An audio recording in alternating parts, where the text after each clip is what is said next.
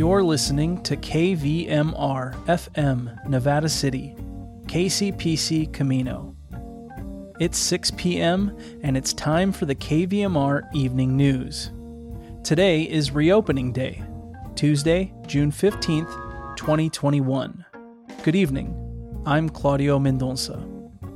Tonight, the California Report reviews Governor Newsom's policies and actions as the state reopens, and then talks with San Francisco chefs and restaurant owners about their plans to reopen. After a look at local headlines and weather, Paul Emery speaks with retired senior economist Gary Zimmerman in this week's Economic Report. This is the California Report. I'm Saul Gonzalez in Los Angeles. It's a brand new day here in California as the state officially reopens and most COVID-19 restrictions are lifted for businesses. Capacity limits and social distancing rules are no longer in place, although businesses can choose to follow their own stricter guidelines. And what about those really large gatherings like concerts and sporting events? For events greater than 5,000 people indoors, attendees will be required to show either proof of vaccination or a negative coronavirus test result. For events greater than 10,000 people outdoors, those same requirements are strongly recommended. People who are fully vaccinated will not have to wear masks indoors, although there are some exceptions, like on public transportation and in healthcare facilities. Los Angeles County Public Health Director Dr. Barbara Ferrer says the ability to reopen took a lot of hard work across the state. It's a result of the many hours invested by community leaders in educating people about preventing transmission and working to maximize vaccine access. And while there is optimism about the pandemic from state health officials, many know there's still a lot of work to be done. Dr. Wilma Wooten is San Diego County's public health officer. The pandemic is not over. June 15th is not the magic date or bullet for declaring that the pandemic is over. It is not. We are still seeing cases. There have been nearly 3.8 million confirmed COVID-19 cases in the state, and nearly 63,000 people have died because of the virus. With more on the reopening, KQED politics editor Scott Shafer takes a look at some of what comes next for the state. Governor Newsom said 2 months ago that today, June 15th, would mark the end of the colored tier system that limited what we could do, who we could do it with, and how many of us could do it together. It all depended on California's COVID-19 rate being under control, which it is. To help show that you're vaccinated, Newsom said California will soon roll out an electronic version of your vaccination card. It's not a passport. It's not a requirement. It's just the ability now to have an electronic version of that paper version. And so you'll hear more about that in the next couple of days. The reopening and lifting of capacity limits on most businesses and activities is welcome news for sure. But some are unhappy about confusing messages over things like who has to wear a mask inside. Newsom said Monday that if he has to, he'll issue an executive order to bring Cal OSHA's mask guidelines into line with the CDC's more liberal guidance. Last month, Newsom announced more than $100 million in cash incentives to encourage people to get their shot. Today, he's drawing names of 10 vaccinated Californians who will each receive $1.5 million. For the California Report, I'm Scott Shafer.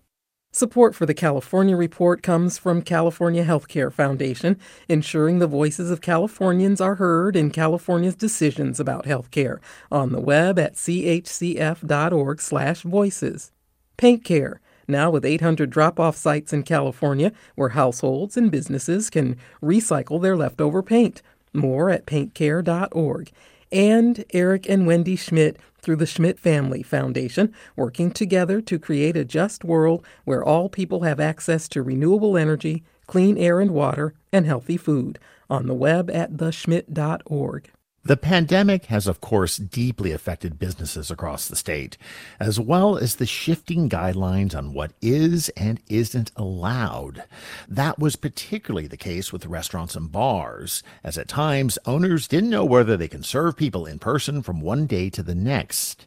Now, as California reopens, most restaurant owners are jumping at the opportunity to open without capacity limits. But that's not the case for Kim Alter, chef and owner of San Francisco's Nightbird restaurant, who says she's waiting a week before fully reopening. We're going to kind of slowly open the doors and possibly start off not wearing masks and see how we all feel comfort level. And if it goes to a place where we feel like we need to put masks on because tourists are going to be coming in and, you know, people from outside of our kind of San Francisco bubble, it's going to happen, we'll change. And every day we'll talk with people. And if concerns come up, we'll change our policies. Meanwhile, across the bay at the Hotsy Totsy Club in Albany, bar co-owner Jessica Maria is nervous but still ready to reopen. You know, there's been so much buildup to getting here, and now that we're here, it's like, okay, let's just do this. And a lot of it is just like, let's see what happens. If we have to pivot on Wednesday, the 16th, and change everything, well, we're used to that now. So that's what we'll do. Here's Jessica's co-owner, Michael Valadares. It's a tricky situation. All of our staff has been vaccinated. We got that all done about 2 months ago, which was great. And we are going to ask people to maintain their masks indoors while they're walking around, going to the bathroom, going to order, stuff like that. But really, we had come to terms, you know, we just started the yellow tier. In theory, we could open 25%. Bar culture doesn't work that way. It just doesn't make any sense. So we're either all in or all out. We just want to be mindful of other people's concerns. Unfortunately, I think there's going to be too much of a backlash if we demand to see proof of vaccination. But like I said, I have great faith in our regulars, and the kind of people that are attracted to the Hotsy Totsy Club are usually very mindful. Meanwhile, in Southern California, Bay U kitchen chef and owner U Wen Lei opened her restaurant in Los Angeles during the pandemic and says the only reason she was able to succeed was because it was a takeout-only model. That helped when it came to paying her employees better, which is a huge part of her ethos. Moving forward, I think having something that is made from scratch and also so labor intensive and trying to be affordable, I'm not sure that I could also have it be sort of a dine-in experience with kind of like washing of the dishes, more of those dishes that come with it, as well as, you know, the more service folks who are working in front of a house, that those costs would have probably pushed our prices further up or not allowed me to probably split the tips as steep and be able to kind of do this model. So I think for what I'm doing, and especially during the pandemic and coming out of it, that it was beneficial. One concern for many restaurants and bars in the state is whether they can hire enough staff to deal with the reopening, as they were forced to lay off or furlough employees during the pandemic. In fact, several business owners tell the California Report many of their former employees are no longer in the hospitality industry or have moved somewhere where it's more affordable to live. And that is the California Report for Tuesday, June 15th. I'm Saul Gonzalez. Thanks so much for listening, and have a good reopening day. A study published June 8th by the California Voter Foundation found many election officials endured death threats and other threats of violence during the 2020 presidential contest. As many as 15% have quit because of it. The California News Service has the details. California has lost about 15% of its election officials since the 2020 presidential contest, at least in part due to unprecedented levels of harassment and threats against them, according to a new report. The study from the California Voter Foundation found many election officials endured death threats, other threats of violence, and abusive comments. UC Berkeley researcher and study author Grace Gordon says a lot of the vitriol is linked to false allegations of election fraud. Social media companies need to work with election officials to identify mis and disinformation and then take this false information off of their platforms immediately.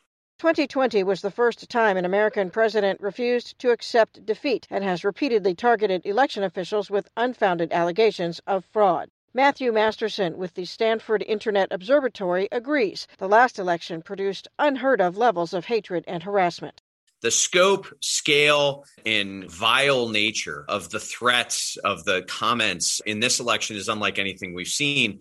About 75% of election officials are women, And the report found many of the insults have been misogynistic in nature. California Voter Foundation President Kim Alexander urges states to step in. We are at risk of losing an entire generation of institutional knowledge if we don't act quickly to show the support and give the resources that election officials need to feel protected and do their jobs well. The report warns a mass exodus of election officials will harm the nation's ability to hold free and fair elections and undermine democracy. It advises states to fully fund local election boards, foster better communication between election officials and local journalists, and fund voter education programs. For California News Service, I'm Suzanne Potter. At approximately 10:46 this morning, a single-engine airplane crashed 1.16 miles south of the airport near Lahontan in Placer County. 2 occupants were aboard the aircraft at the time of the incident. One pilot was fatally injured and died at the scene.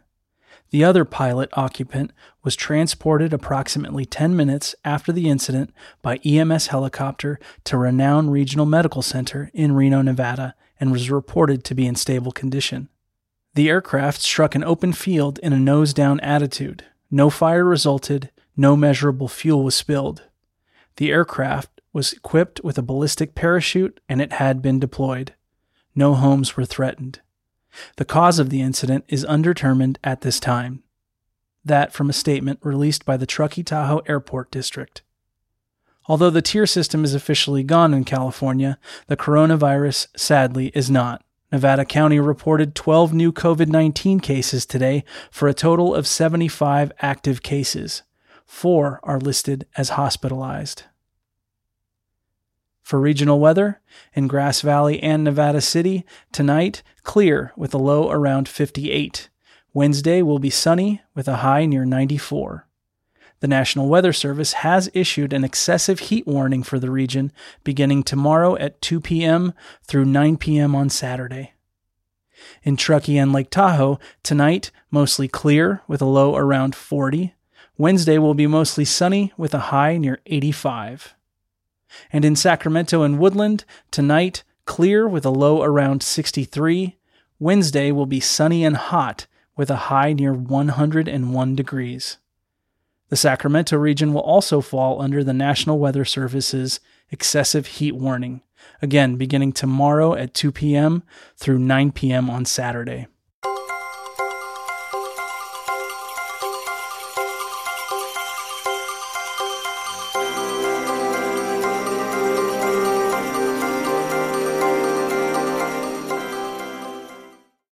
Paul Emery recently spoke with retired Federal Reserve economist Gary Zimmerman about last week's jobs market report.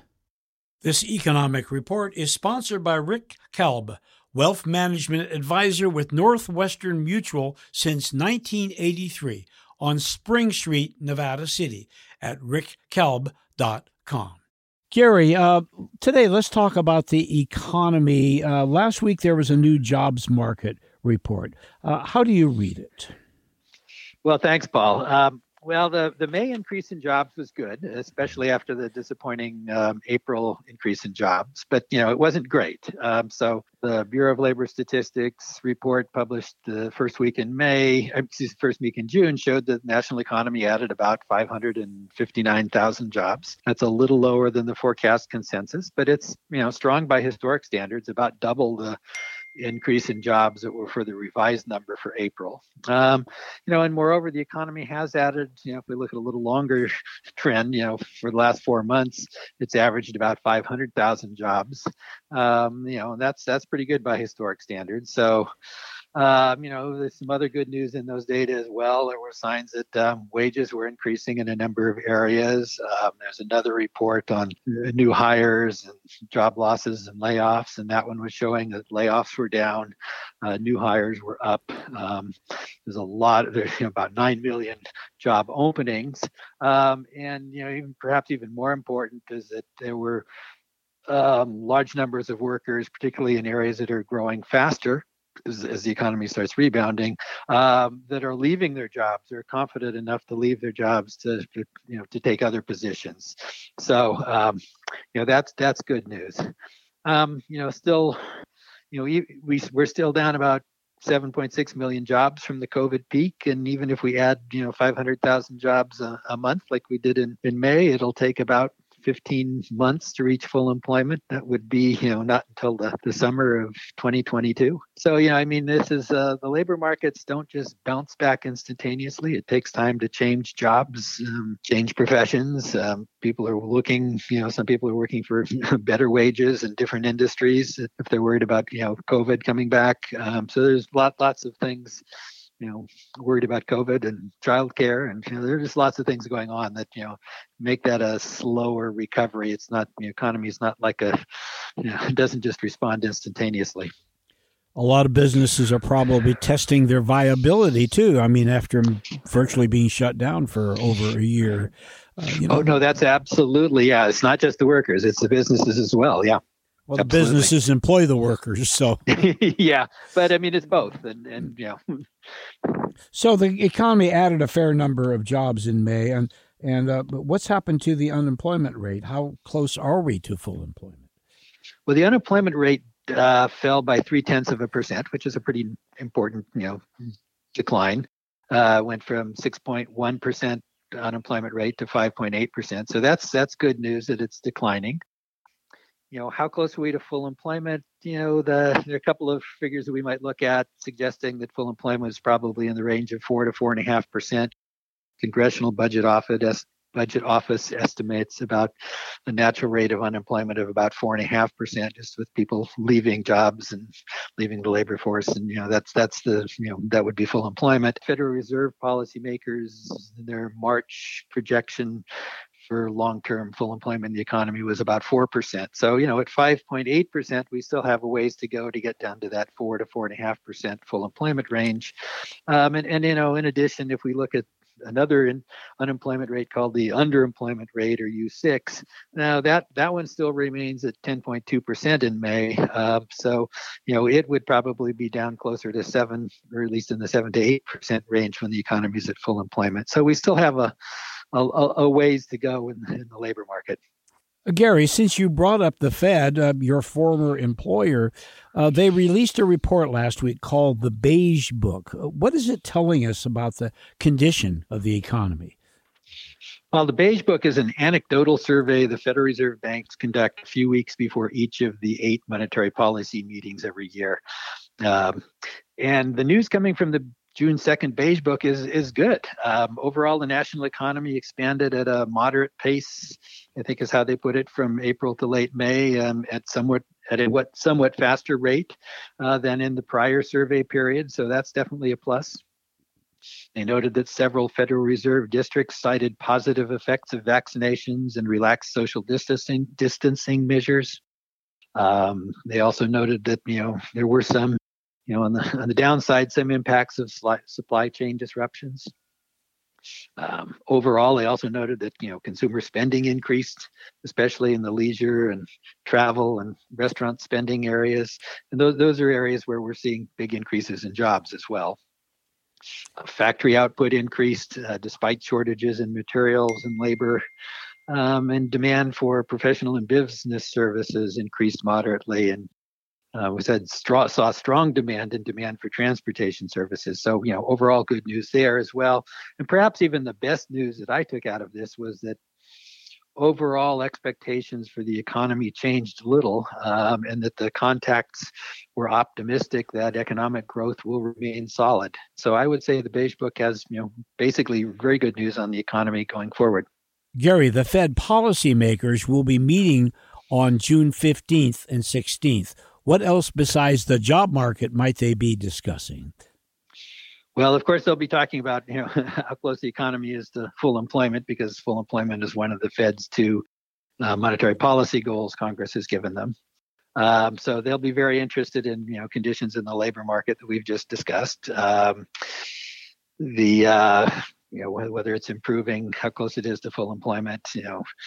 The other Fed goal is 2% inflation on average. So they'll be looking very carefully at recent movements in the inflation numbers and data, clearly analyzing and discussing that. The critical question there, I think, for policymakers, and they've been talking about this, is whether the recent surge in inflation is temporary. related to all of the disruptions in the economy from COVID, or it's, is it just the beginning of an inflationary trend? That's a very important distinction for the Fed in terms of, when they make monetary policies, and what those are things that they will be watching very closely as we go forward. They'll also be looking at projections for GDP growth for the rest of the year and going forward. And those should be fairly strong. One more question, Gary. Have Fed policymakers been commenting on how they see the economy progressing, and what might it mean for monetary policy and interest rates? Yes, Paul. In past weeks, they have been, a number of policymakers have commented, and, they're talking about what they consider to be appropriate monetary policy as, the economy recovers, and, different scenarios for what's going on. So there have been some comments about, the timing of possible monetary policy changes, including reducing bond purchases, or what's the timing when the Fed might finally start raising interest rates from the very low levels they're at now. And it isn't unusual for sometimes the Fed policymakers to, sort of signal what they're thinking about, noticeably before they start making the monetary policy decisions.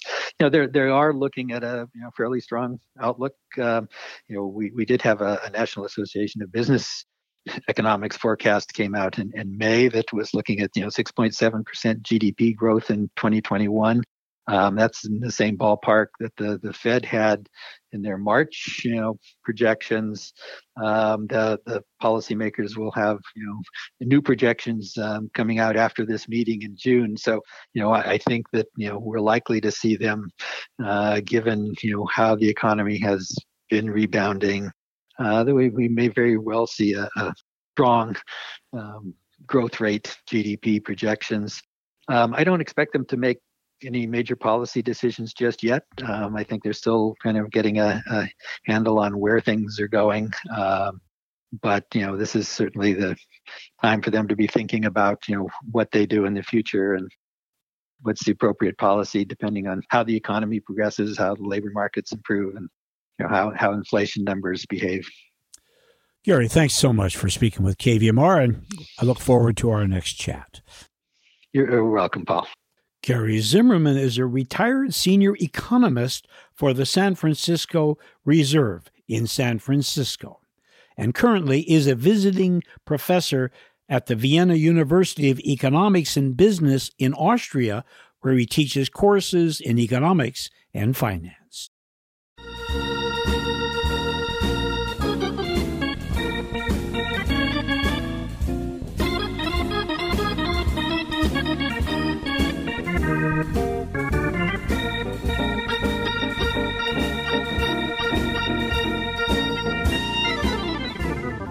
That's our newscast for tonight, June 15th, 2021.